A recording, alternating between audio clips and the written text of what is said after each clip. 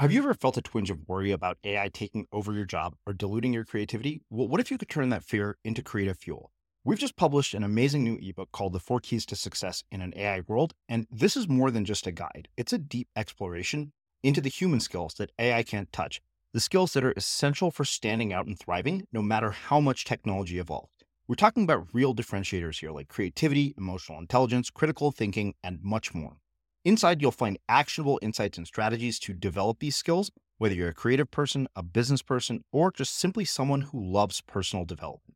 This isn't a story about tech taking over. It's a story of human creativity thriving alongside AI. Picture this, AI as your creative co-pilot, not just as a tool, but a collaborator that enhances your unique human skills. The 4 Keys ebook will show you exactly how to do that and view AI in a new way that empowers you instead of overshadows you. Transform your creative potential today. Head over to unmistakablecreative.com/4keys. Use the number 4, KEYS. That's unmistakablecreative.com/4keys and download your free copy. What causes a lot of people to quit is the first time they fail. It's the first time they weren't good enough. Because it doesn't matter how great of a football player you are. It doesn't matter how strong you are. I can have you do push-ups in the cold California surf until your arms give out. There's no matter how strong you are, eventually your arms will give out. That's what SEAL training does. It pushes you past your limits. A lot of people aren't comfortable going past their limits. They have a mindset that's become fixed. They only like to do things that they know they can be good at. They relate all of their confidence. They tie in everything that makes them feel good about themselves by being naturally good at something or being able to do something with little to no effort. And I think the guys who make it through SEAL training, I know this is for sure true for me and the people I know, what we pride ourselves on, what we feed off of is the effort.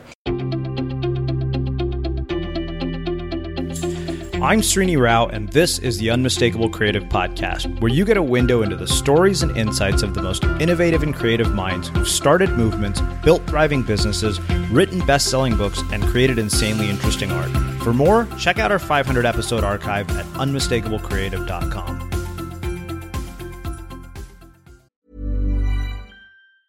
Hi, I'm Daniel, founder of Pretty Litter. Did you know cats tend to hide symptoms of sickness and pain? I learned this the hard way after losing my cat, Gingy. So I created Pretty Litter, a health monitoring litter that helps detect early signs of illness by changing colors, saving you money and potentially your cat's life. Pretty Litter is veterinarian developed, and it's the easiest way to keep tabs on your fur baby's health right at home. Go to prettylitter.com and use code ACAST for 20% off your first order and a free cat toy. Terms and conditions apply. See site for details. Ever catch yourself eating the same flavorless dinner 3 days in a row? Dreaming of something better? Well, HelloFresh is your guilt-free dream come true, baby. It's me, Keke Palmer. Let's wake up those taste buds with hot, juicy pecan-crusted chicken or garlic butter shrimp scampi. Hello Fresh. Stop dreaming of all the delicious possibilities and dig in at HelloFresh.com. Let's get this dinner party started. Hey, it's Ryan Reynolds, and I'm here with Keith, co-star of my upcoming film, If, only in theaters May 17th. Do you want to tell people the big news? All right, I'll do it. Sign up now and you'll get unlimited for $15 a month and 6 months of Paramount Plus Essential Plan on us. MintMobile.com/switch. Upfront payment of $45 equivalent to $15 per month. Unlimited over 40 gigabytes per month. Face lower speeds. Videos at 480p. Active Mint customers by 531.24 get 6 months of Paramount Plus Essential Plan. Auto renews after 6 months. Offer ends May 31st, 2024. Separate Paramount Plus registration required. Terms and conditions apply if rated PG. Wow. Nice. Yeah. What you're hearing are the sounds of people everywhere putting on Bombas socks, underwear, and T-shirts made from absurdly soft materials that feel like plush clouds. Yeah, that plush. And the best part? For every item you purchase, Bombas donates another to someone facing homelessness. Bombas. Big comfort for everyone. Go to bombas.com/ACAST and use code ACAST for 20% off your first purchase. That's bombas.com/ACAST. Code ACAST. This is Paige, the co-host of Giggly Squad, and I want to tell you about a company that I've been loving, Olive & June. Olive & June gives you everything that you need for a salon-quality manicure in one box. And if you break it down, it really comes out to $2 a manicure, which is absolutely insane. It's also so easy to get salon-worthy nails at home with Olive & June. The difference between how your nails used to look when you did them yourself and now with the Mani system is a complete game changer. The best thing about Olive & June, too, is it's a quick dry. Dries in about 1 minute, lasts for 5 days, and full coverage in up to 1 to 2 coats. Visit oliveandjune.com/perfectmani20 for 20% off your first system. That's oliveandjune.com/perfectmani20 for 20% off your first system.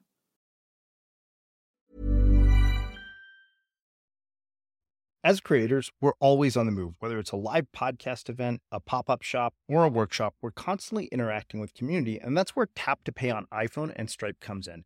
Imagine this. You're at a live event, a listener loves your merch, or a participant wants to sign up for your course on the spot.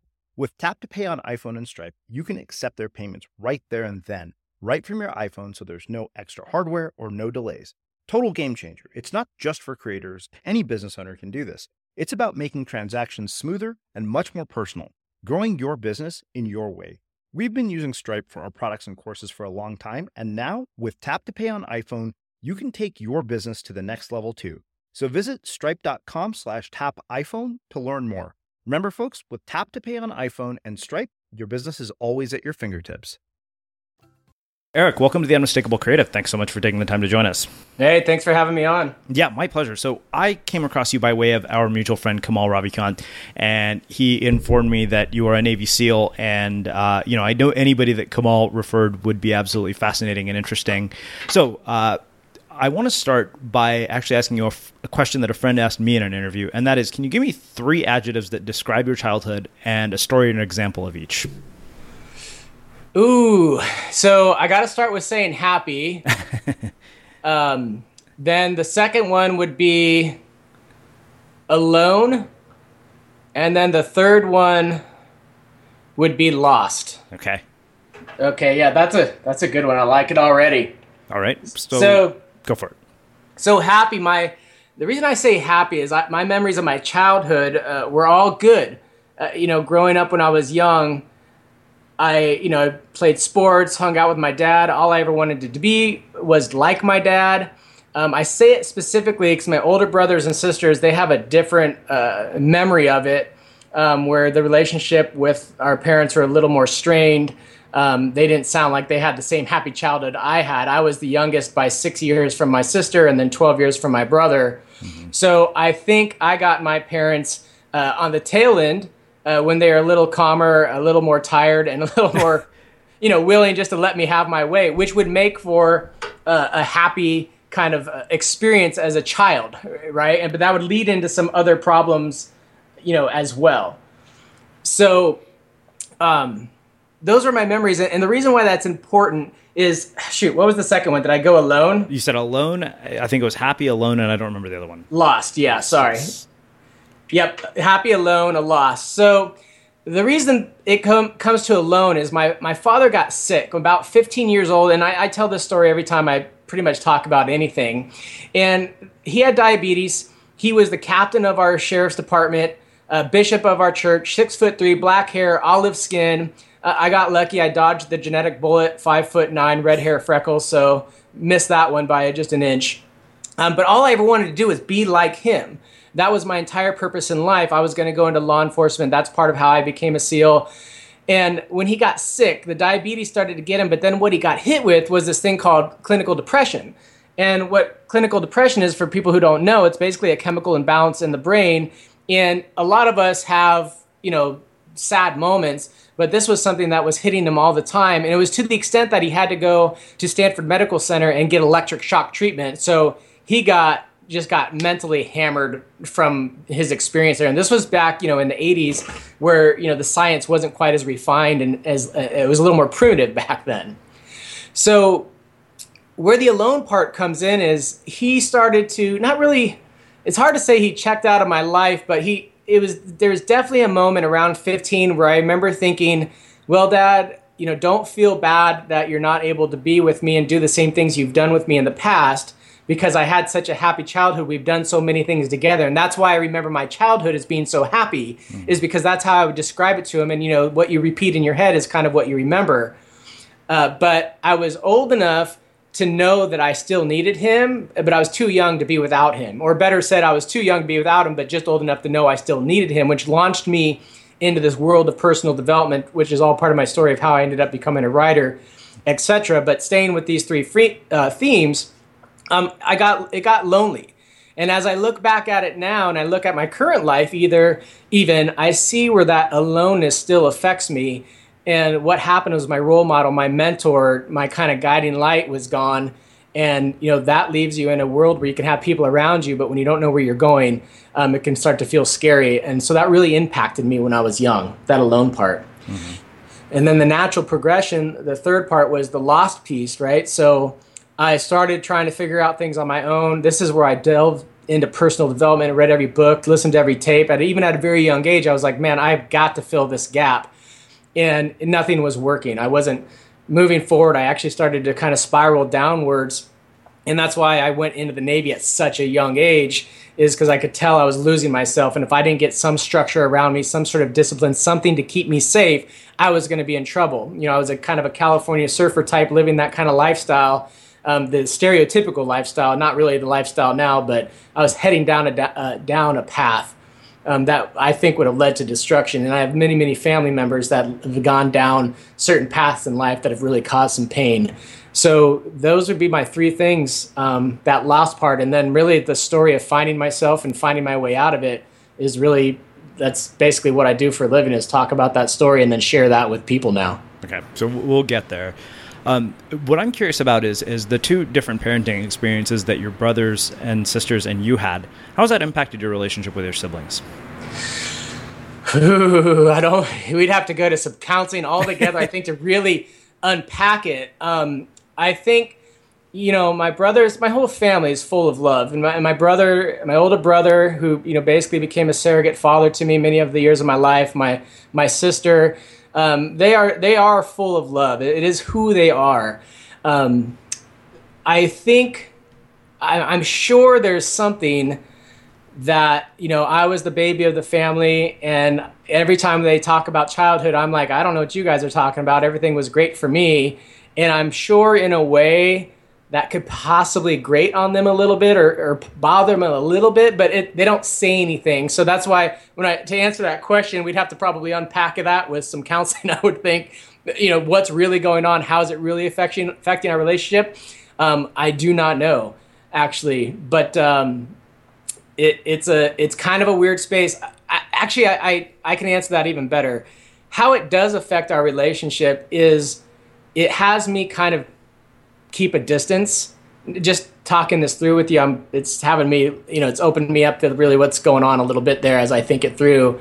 Because if you have a parent with a disability, even if you're an adult, and the disability happens when you're an adult, and what happens is conversations where you're reflecting on Christmas, you're reflecting on childhood.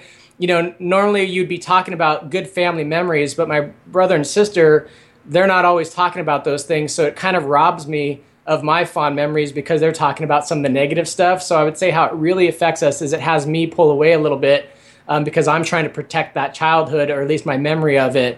And if we fill those times that we should be talking about, going out on Christmas Eve to look for Rudolph and Santa, and we fill those in with painful memories that they may or may not have, that has me pull back a little bit. Make sense? Yeah, no, it definitely does. I'm curious, what has been the impact of not having a father figure from that age on the way that you raise your own children? Like, what has been the impact on your relationship with your own kids? I would say it's a form of hyper-awareness. So, when I look, I got married very young. I was 18 years old, had my first kid at 19. By 22 or 3, I had 2 kids, just shot out of the gates. Not in an irresponsible manner, like that's what I wanted to do. But that's one of those things that as a father, as a parent now, I look back on and I'm like, who are the crazy people that didn't even say anything? Didn't say, hey, pump the brakes, or what's going on? So it's made me hyper aware. Being in my 40s now, I'm like, okay, I can look back, and I'm not blaming anybody, but I can see the reasons for some of my own personal behavior, some of my own personal challenges. I can see some of the parenting gaps. So it has me hyper aware of what I'm doing with them. And that's part of, again, the story continues, right? Like I said, losing that presence of my dad drove me into personal development, and it drives me today. I mean, my job is writing about development and performance, and that's part of what I'm doing is I'm trying to fill that gap for my kids as well. All right. So walk me through the journey of, being this 15-year-old kid who, suddenly loses a father figure to becoming a Navy SEAL. Like, how do you go from, okay, I'm having challenges with a dad who's sort of no longer present, to study personal development? Because I don't think that's not the most sort of logical sequence of events that I think would occur in somebody's mind. So I'm curious, what is the journey from there to becoming a Navy SEAL? And then what I want to spend the rest of our time talking about is your time working as a SEAL. So, like I said, I wanted to be like my dad, and that journey to SEAL teams is, that time I spent with him, the life he'd lived, for even my grandfather, my great-grandfather, just the life they lived, that left a mark on me. That is what pulled me through. That's still what I wanted to be like. So, though he was coming out of my life, I still had this idea of who I wanted to be. And I knew I needed to drive towards that somehow. So I either had two choices. I could go to college, of which, I don't think I would have been able to handle the lack of structure. Or to me, the natural thing was to become a SEAL, because I was still chasing after that idea of becoming like my father, like the sheriff, or my grandfather was an FBI agent, that kind of thing. That's what led me down that path. And like one of the morals of that story is whether parents are around or they're not around, a lot of what kids are going to do, even adult kids, is they're going to follow in their footsteps. So that led me to want to become something more than myself. Then, of course, being a young kid, red hair, freckles, you get picked on a little bit. And I mean, no major bullying, but, and when your dad's not always there to walk you through that and teach you the finer art of fighting back or defending yourself, you're left with a little bit of a gap where you're thinking, man, I got to go figure out where to go get toughened up, where to go deal with some stuff like that.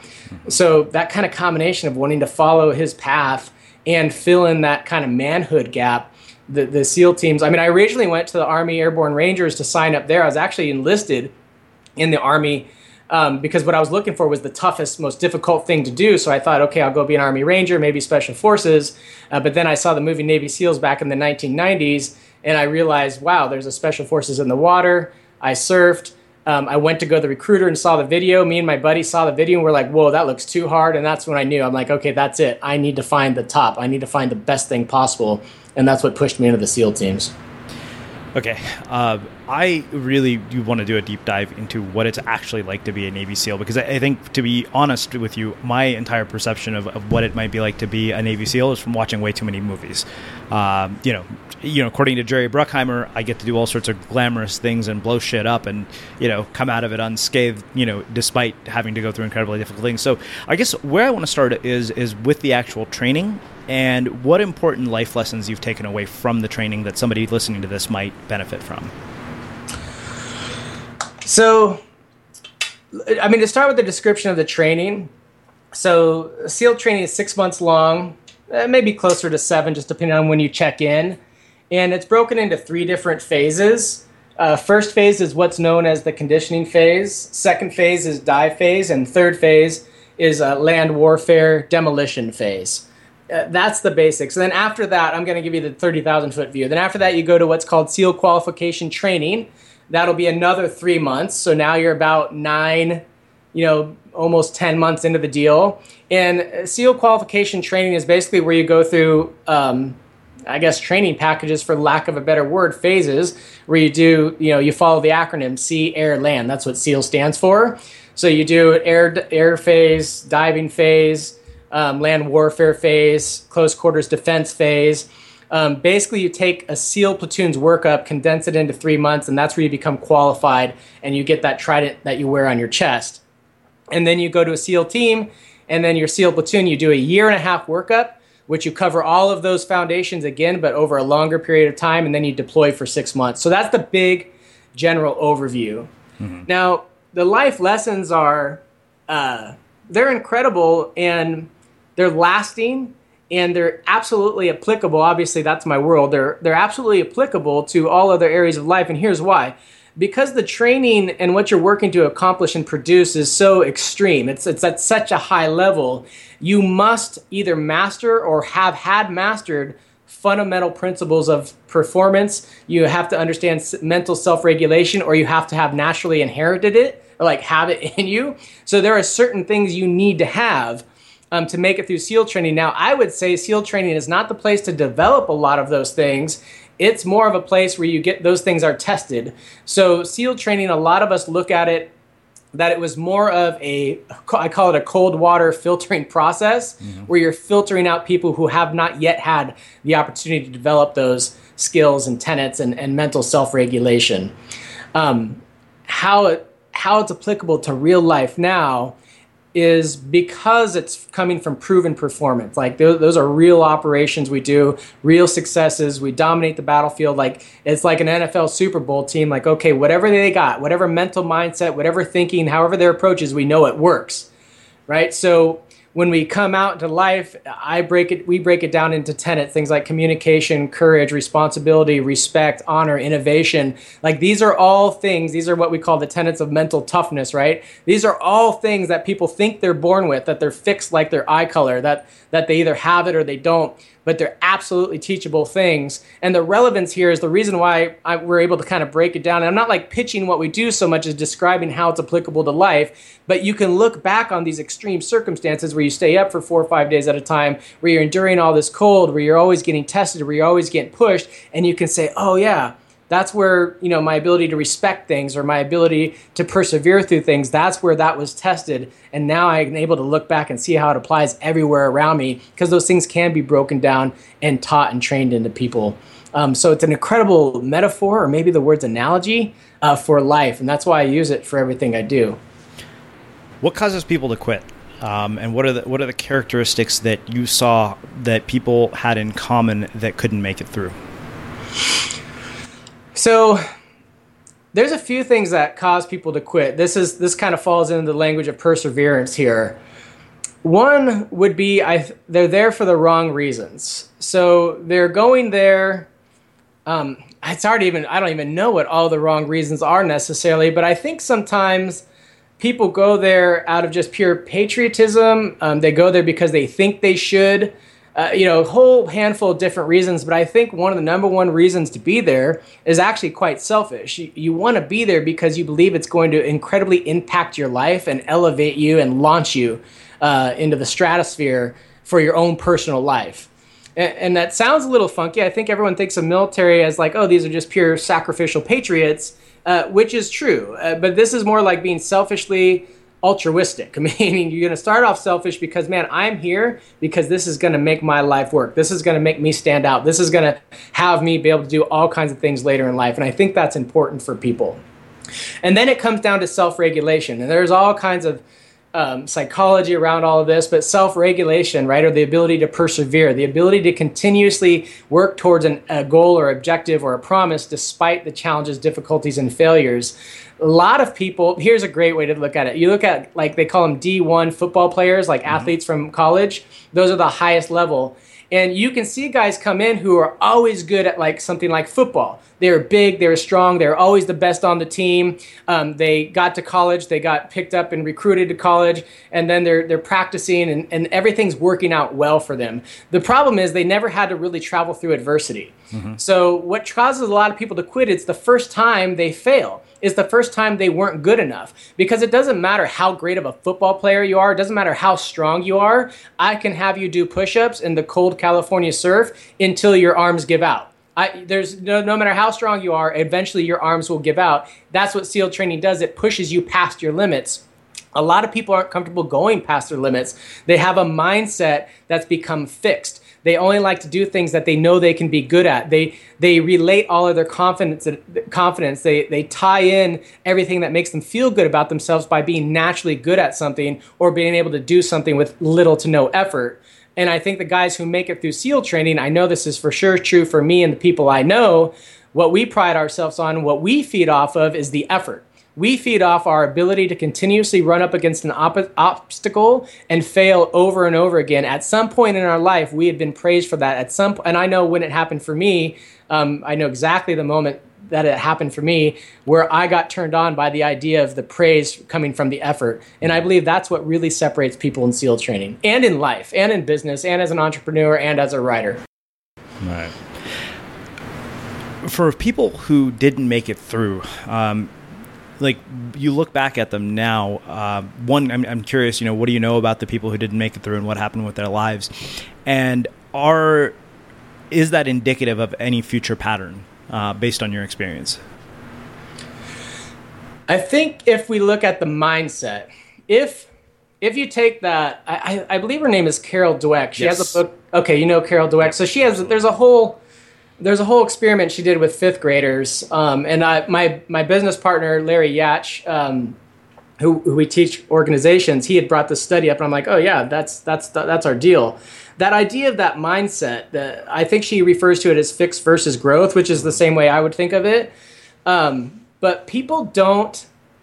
Here's what it is. If you look at like an athlete or a musician, and you're familiar with the concept 10,000 hours, right? Yes. This idea. Okay. Laird Hamilton has the famous big wave surfer. He has this really cheesy video because it's from way back in the day where he talks about learning how to windsurf. And he said, I have to fall 1,000 times. So he was like this awesome surfer trying to learn to windsurf. And he had like all these girls around him and little kids doing better. And he's like, yeah.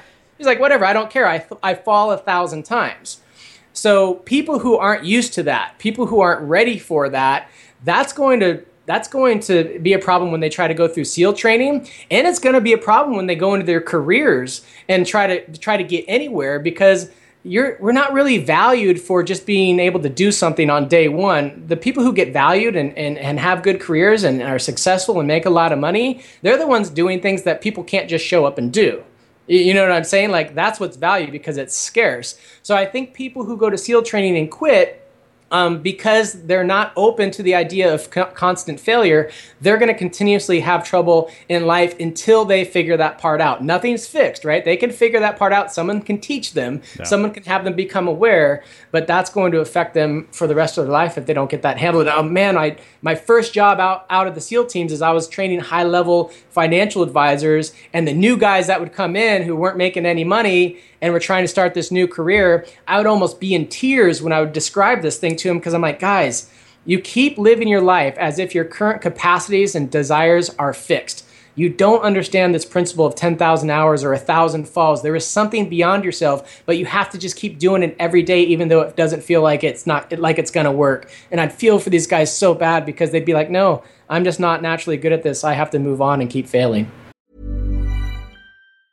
Hi, I'm Daniel, founder of Pretty Litter. Did you know cats tend to hide symptoms of sickness and pain? I learned this the hard way after losing my cat, Gingy. So I created Pretty Litter, a health monitoring litter that helps detect early signs of illness by changing colors, saving you money and potentially your cat's life. Pretty Litter is veterinarian developed, and it's the easiest way to keep tabs on your fur baby's health right at home. Go to prettylitter.com and use code ACAST for 20% off your first order and a free cat toy. Terms and conditions apply. See site for details. Hey, it's Ryan Reynolds, and I'm here with Keith, co-star of my upcoming film, If, only in theaters May 17th. Do you want to tell people the big news?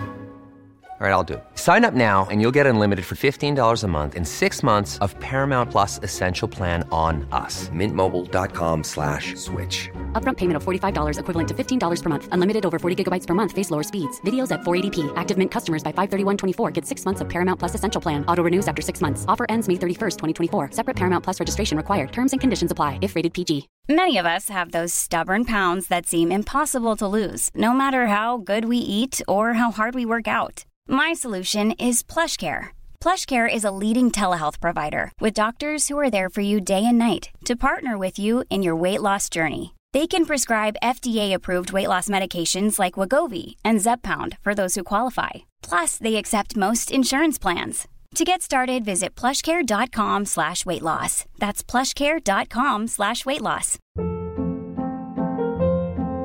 Hold up. What was that? Boring. No flavor. That was as bad as those leftovers you ate all week. Keke Palmer here, and it's time to say hello to something fresh and guilt-free. Hello Fresh. Jazz up dinner with pecan-crusted chicken or garlic butter shrimp scampi. Now that's music to my mouth. Hello Fresh. Let's get this dinner party started. Discover all the delicious possibilities at HelloFresh.com. Quality sleep is essential. That's why the Sleep Number Smart Bed is designed for your ever-evolving sleep needs. Need a bed that's firmer or softer on either side? Helps you sleep at a comfortable temperature? Sleep Number Smart Beds let you individualize your comfort so you sleep better together. J.D. Power ranks Sleep Number number 1 in customer satisfaction with mattresses purchased in-store. And now, save 50% on the Sleep Number Limited Edition Smart Bed for a limited time. For J.D. Power 2023 award information, visit jdpower.com/awards. Only at a Sleep Number store or sleepnumber.com.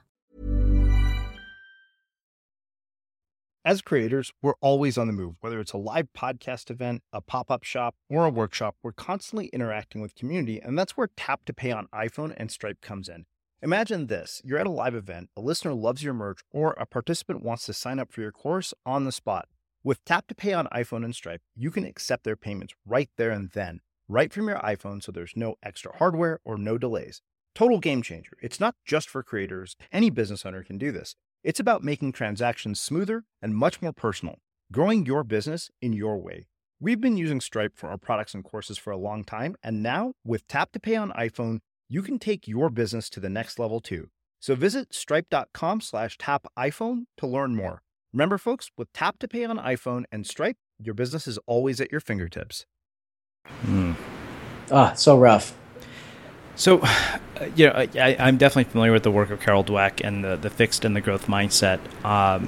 Two things I'm curious about. One is, in your SEAL training, did you see people who actually shifted from a fixed to a growth mindset during the training process? And for people who aren't necessarily going to go through SEAL training or become Navy SEALs, how do they make a shift from the fixed mindset to a growth mindset, especially if they're later in life? I did. I had a really good friend. I don't know how he is about sharing his name. He made it through training. His first name is Seth. I called him Chachi. He was an example of one of these D1 football players, just totally yoked, just built like all get out. Several years younger than me, New York accent. He is a character. Like he could just be a TV show in himself. I love this guy, and he was in the pool. We were doing drown proofing. And that's where you tie your hands and feet behind your back. And he couldn't do it. One, he was too muscled up. He just kept sinking. And two, it's, pretty awkward. You're trying to swim and you got your hands and feet tied behind your back. It's a tough situation. And he just continuously couldn't do it. And he got so frustrated and scared that he actually broke the restraints. That's how strong he was. He broke the restraints in the pool. And these are like straps. These are like breaking, not quite a seatbelt, but the description is that these are pretty thick straps. I mean, the man is strong. And he looked up at me and tears in his eyes, but he like gave me this look like, what's the matter with me, Eric? What's going, you know what I mean? Like a little kid someone just took his lunchbox away and he not only couldn't do anything about it, but didn't know what to do about it.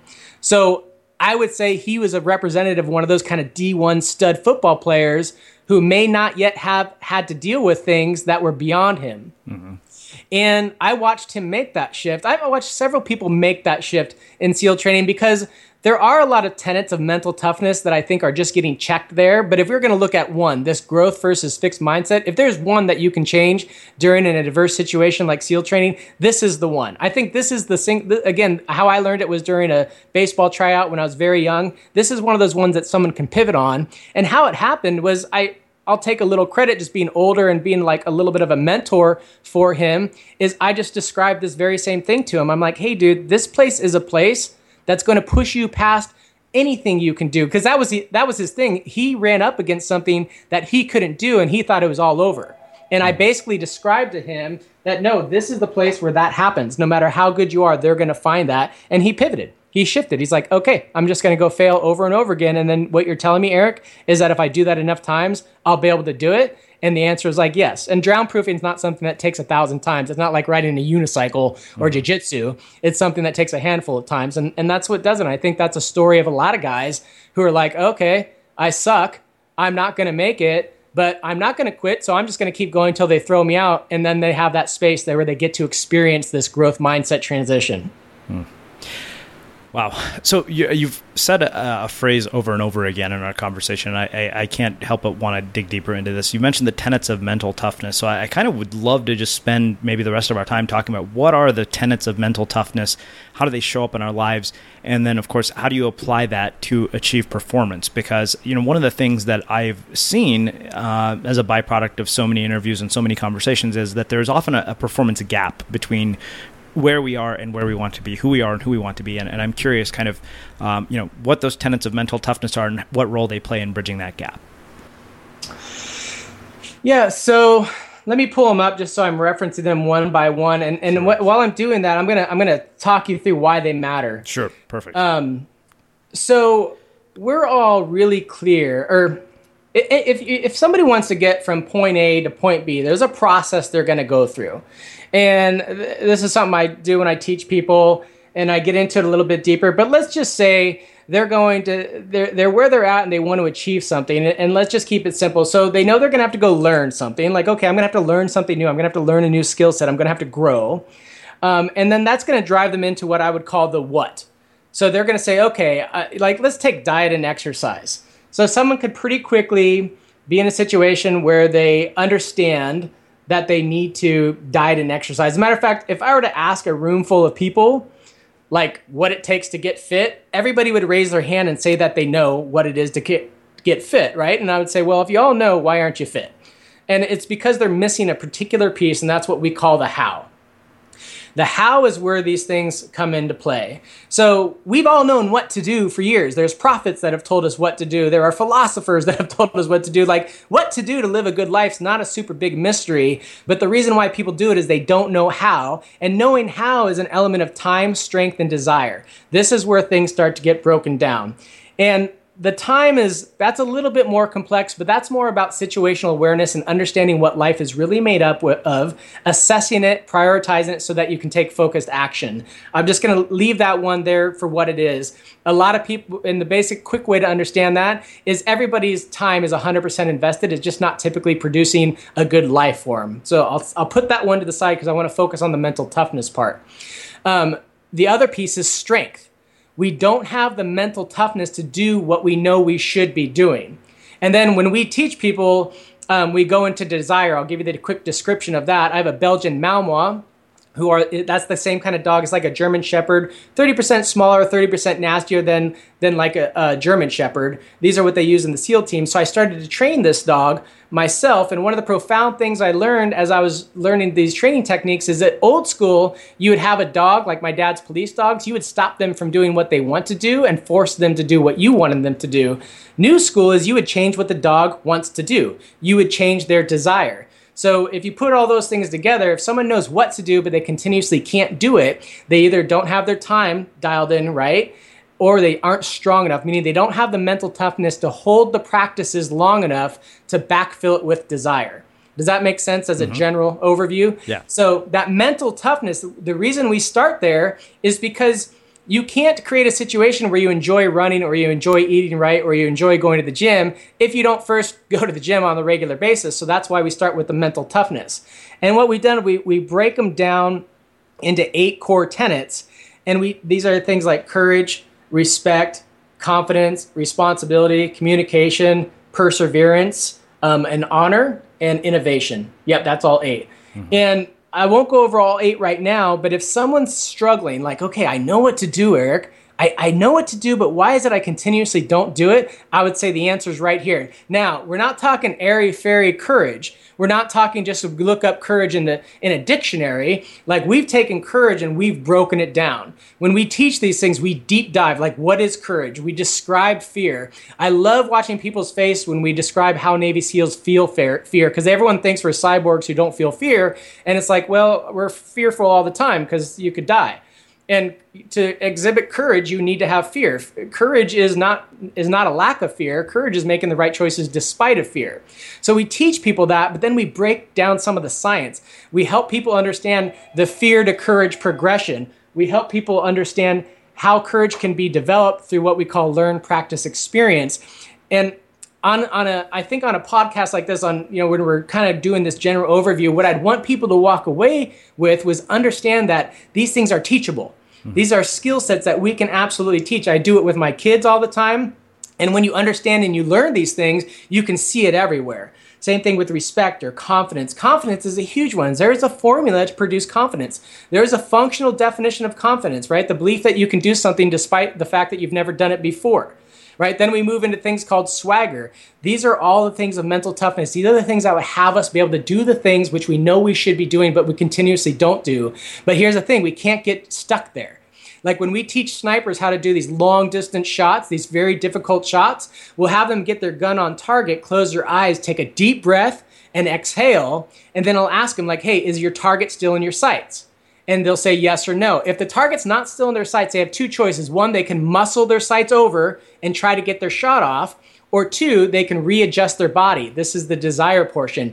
If they don't readjust their body, they're going to start to experience fatigue and they're going to come off their target. And if it's an exceptionally long shot, it's a difficult shot, they must adjust their body. So the same thing, coming back to the strength and desire, we got to build the mental toughness so that you can get your gun on target, but then we have to produce the desire because otherwise you're going to start to fatigue and you're just going to quit. And if you look at a lot of people's life, right? You can see it. Effort, it's like a spike. It's like an EKG. It goes up and down, up and down, up and down because like, hey, I'm going to diet. Hey, I'm going to fix my relationships. Hey, I'm going to make more money. Hey, I'm going to start a business. And they go in with self-discipline and mental toughness. They do all of that stuff, but then they don't backfill with desire. They don't understand the science behind it all. And they get fatigued and they drop right back down like that EKG. And the bummer is life, we need to progress. And if you look at that up and down and total out the average, it's a net gain of 0. And a lot of people live their life that way. It's because they're not pragmatically learning these skill sets. And the world we live in, no more can we, it doesn't work anymore. We don't get to go to college, get our job, and retire after 30 years. The world's hyper competitive, so we must master these things. Otherwise, people suffer. Wow. I want to do a bit of a deeper dive into the fear and courage piece because, you know, one of the conversations I've often had with people about their work and what they run across most is it's almost always shows up in some way or another as fear. And so I'm really curious about the sort of science and sort of neuroscience aspect of fear and how you guys have dealt with it. I'd really like to hear about it through the lens of one of your own stories and your own experiences, being deployed, which I'm guessing there's probably confidential information that you can't talk about, but I'm guessing there's stuff you can as well. So I'm wondering if you might be able to kind of walk us through a story that involves fear, specifically in situation which you were called upon to deal with it. Sure. So let's break fear out really quickly, right? So fear is basically this feeling of anxiety, right? And it's caused by the perception of danger, right? So fear is something that starts in our head and manifests itself in our body. And fear can lock us up. Fear can stop us from taking action. Where courage comes in is we say, okay, we feel this fear. We understand the fear is there, but we can still do the right thing, like take free fall parachuting, with oxygen mask and a backpack from 18,000 feet in the air, backpack strapped to your legs, and, in the middle of the night, right? There's a way that you can perceive danger. Going out on a mission where you're like, okay, there's 3 of us, and we're in a land where there's thousands of people with AK-47s, and should they just decide that we're no longer their friends, we're cooked, we're skinned and hung up on a bridge, or something really bad's going to happen. These are fine. Like here's what I think is important for people to understand. Fear is okay. There's nothing unmacho about fear. The definition of masculinity as defined by pop culture is so jacked up, it has guys all screwed up. Fear is just fine. Like it is a natural response to keeping ourselves safe. Now, some of the fear we have, right, it's either through direct observation or we've actually mentally walked it through and said, okay, should we jump off this cliff without a parachute, we will die. That makes sense, right? We can organize that in our head. Now, the question is how to deal with fear. And the answer is inside of that formula I mentioned earlier, learn, practice, and experience. So I'm on a mission overseas. There's a couple three of us, very dangerous. If anything should go wrong, we're basically cooked. I'm jumping out of an airplane 18,000 feet up. What am I going to do? So first, I need to learn about it. I need to learn about the parachute. I need to learn about the environment. I need to learn about my training, my skill set, my ability to fight to the death. These are all things I learn, and then I practice them. And now you see, this is going to touch on mindset again, because everything is going to come back onto mindset. But now think about people who want to be an entrepreneur, want to become a writer, or who want to get a raise in their job or fix a relationship. What's holding them back? This thing called fear. And the reason is because the fear is going to grow, and we don't know how to deal with it. It's just going to get bigger because it's just this thing out there. It's like a big scary monster, and it's just we're helpless. We have no power. Power meaning the ability to affect change. Now, if you take these situations, learn, practice, experience, that's why we train so much. So we're learning how to defend ourselves. We're learning how to deploy our weapons. We're learning how to communicate via satellite technology. We're learning how to call in quick reactionary force. We're learning how to build relationships and rapport with the people who are hosting us and keeping them safe. We're learning sales skills, and we're learning influence. Like, there's so many things that are going on, and we're practicing these things in training, and then we're experiencing them with these guys. So we're actually learning to control our environment to produce this perception of power, the ability to affect change. And it happens if we're free fall parachuting or on a mission. And it's understanding that formula and understanding how to progress through it, where you can decrease the fear and increase your courage. Let me just pause right there, because I can go on like breaking down formulas on this left and right, but how is that landing for you? The idea of that learn, practice, experience. No, that was brilliant. I love that because it's so practically applicable to so many other areas of our lives. Like, I think, the first place my mind goes when I hear or get to talk to somebody like you is, okay, well, I don't get to go through Navy SEAL training, so how can I develop the skills that, might come from Navy SEAL training? And you've done a really good job kind of showing us how that could be applied, regardless of whether we're people who can go through this training or not. Yeah, absolutely. That's myself, Larry Yatch. He was my officer in charge of my platoon. He was the officer from Naval Academy, and I was the enlisted guy, and we have this amazing relationship. And both of us, for years now, have that's been our 100% dedication, is sharing this with people, because the impact is insane. Because SEAL training or, any kind of large circumstance, you do get to learn these things or experience them or discover them. And if we share them with people, the impact on their life is incredible. I mean, just thinking about that fear thing, like how many people are fearful to leave their jobs or try to progress in their career, all of those things that hold them back. And if you start breaking it down into small bits, people start to move. They move to what I call their next truth, and it's going to save lives. And once we get these people's lives handled, then they can go out and help other people. That's like our mission: help people get their lives so squared away so that they can go and help other people who are not so fortunate. It's awesome. I love it. So you mentioned, the relationship that you have with your business partner, which made me think that, the question that it came about is what do you learn about relationships and connections from being in such adverse and challenging circumstances with people? There's this, it's a TED Talk, actually. I think her name is McDougall. I love it. She talks about, I think it's oxytocin, the cuddle hormone. And what she describes is, I wish I was better remembering names so I want to give these people full credit, because I just so love that they give, they offer this stuff to the world. But she describes extreme circumstances, how this thing called this cuddle hormone's released. What's unique here is the guys that I was SEALs with, that I was in SEAL training with, that I was in platoons with, I just connected with a buddy I hadn't seen in 13 years. We just happened to connect on Facebook. He made some weird comment that had me think, do you live where I live? Sure enough, he did. Long story short, I met up with him the next day. It is like we've lost zero time. I have buddies that I was at odds with, that they had good cause to be angry with me, and had friction, and we hadn't seen each other in 10 years. But because of our shared background, this brotherhood that gets formed, we reconnect immediately, go through our brotherly kind of fight and argument, and then boom, arms around each other, literally sitting at the bar catching up, and you can feel our arms reach toward each other just to grab the shoulder of one another. It's this amazing bond. And what's amazing about what I find, like when you watch the contrast between business and that, like, businesses always talk about wanting something like that, but they never execute because they don't typically know how to create a situation like that.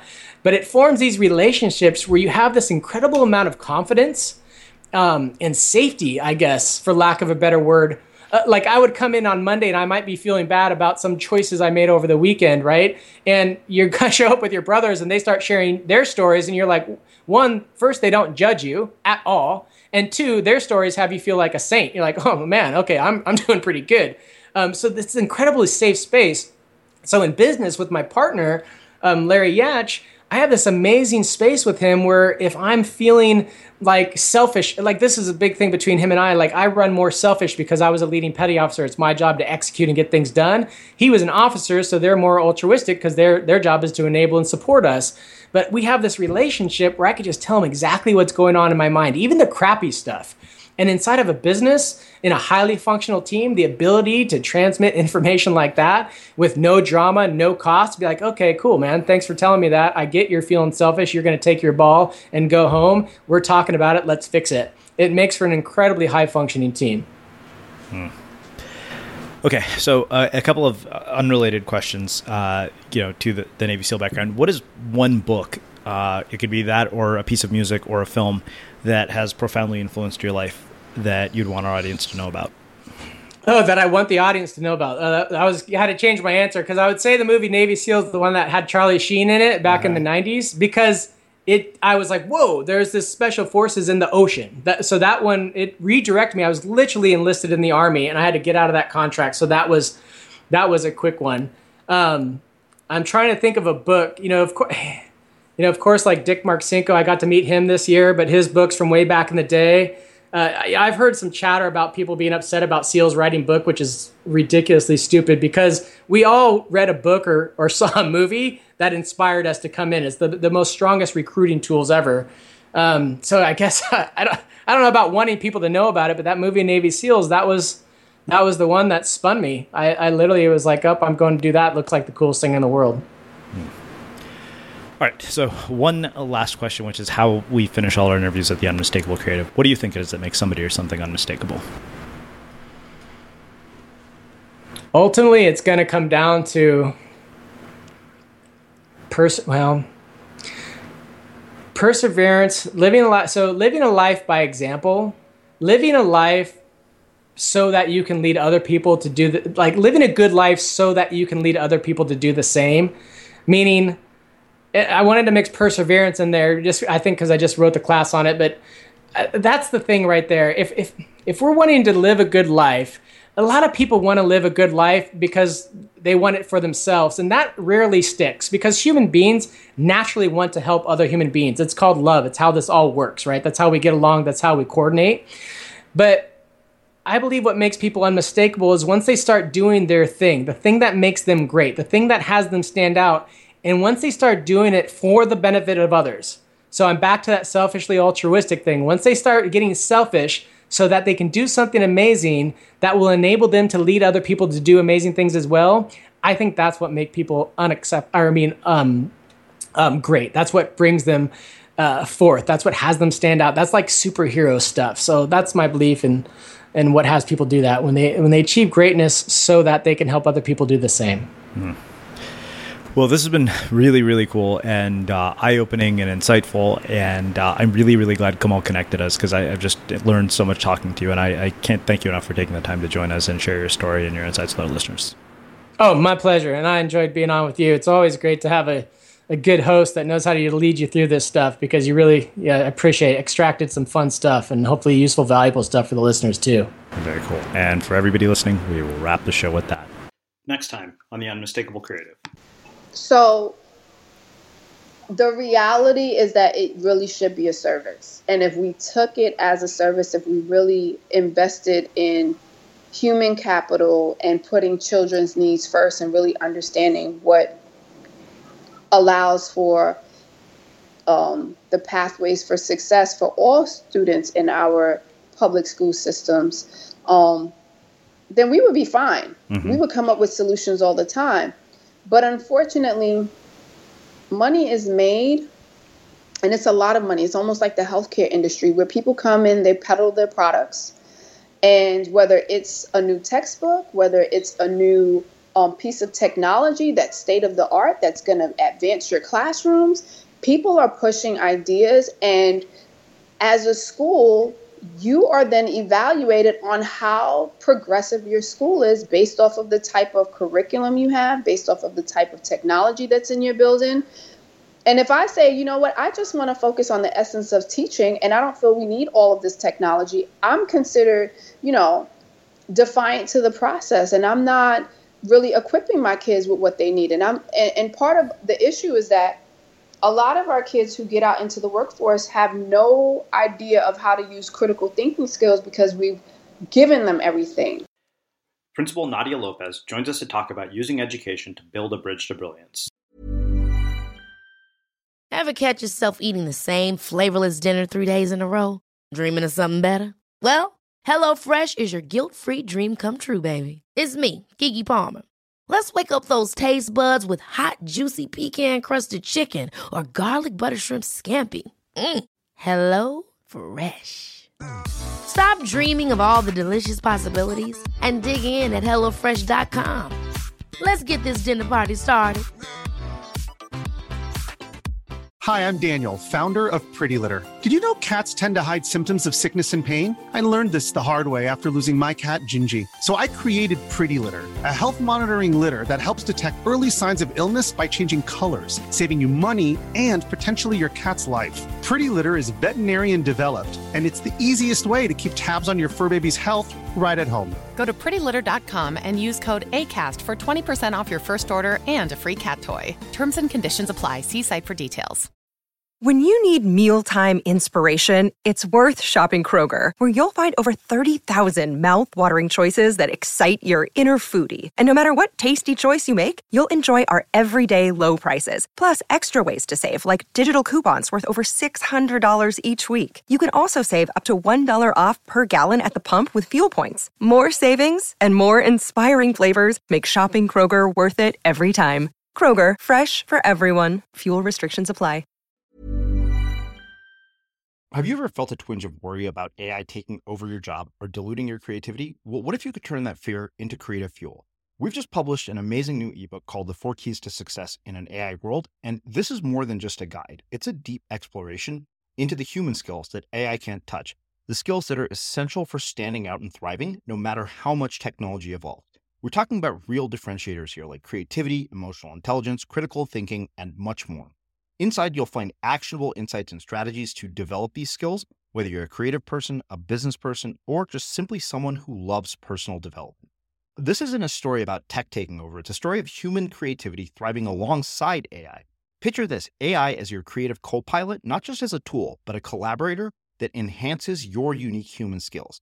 The 4 Keys ebook will show you exactly how to do that and view AI in a new way that empowers you instead of overshadows you. Transform your creative potential today. Head over to unmistakablecreative.com/4keys. Use the number 4, KEYS. That's unmistakablecreative.com/4keys and download your free copy.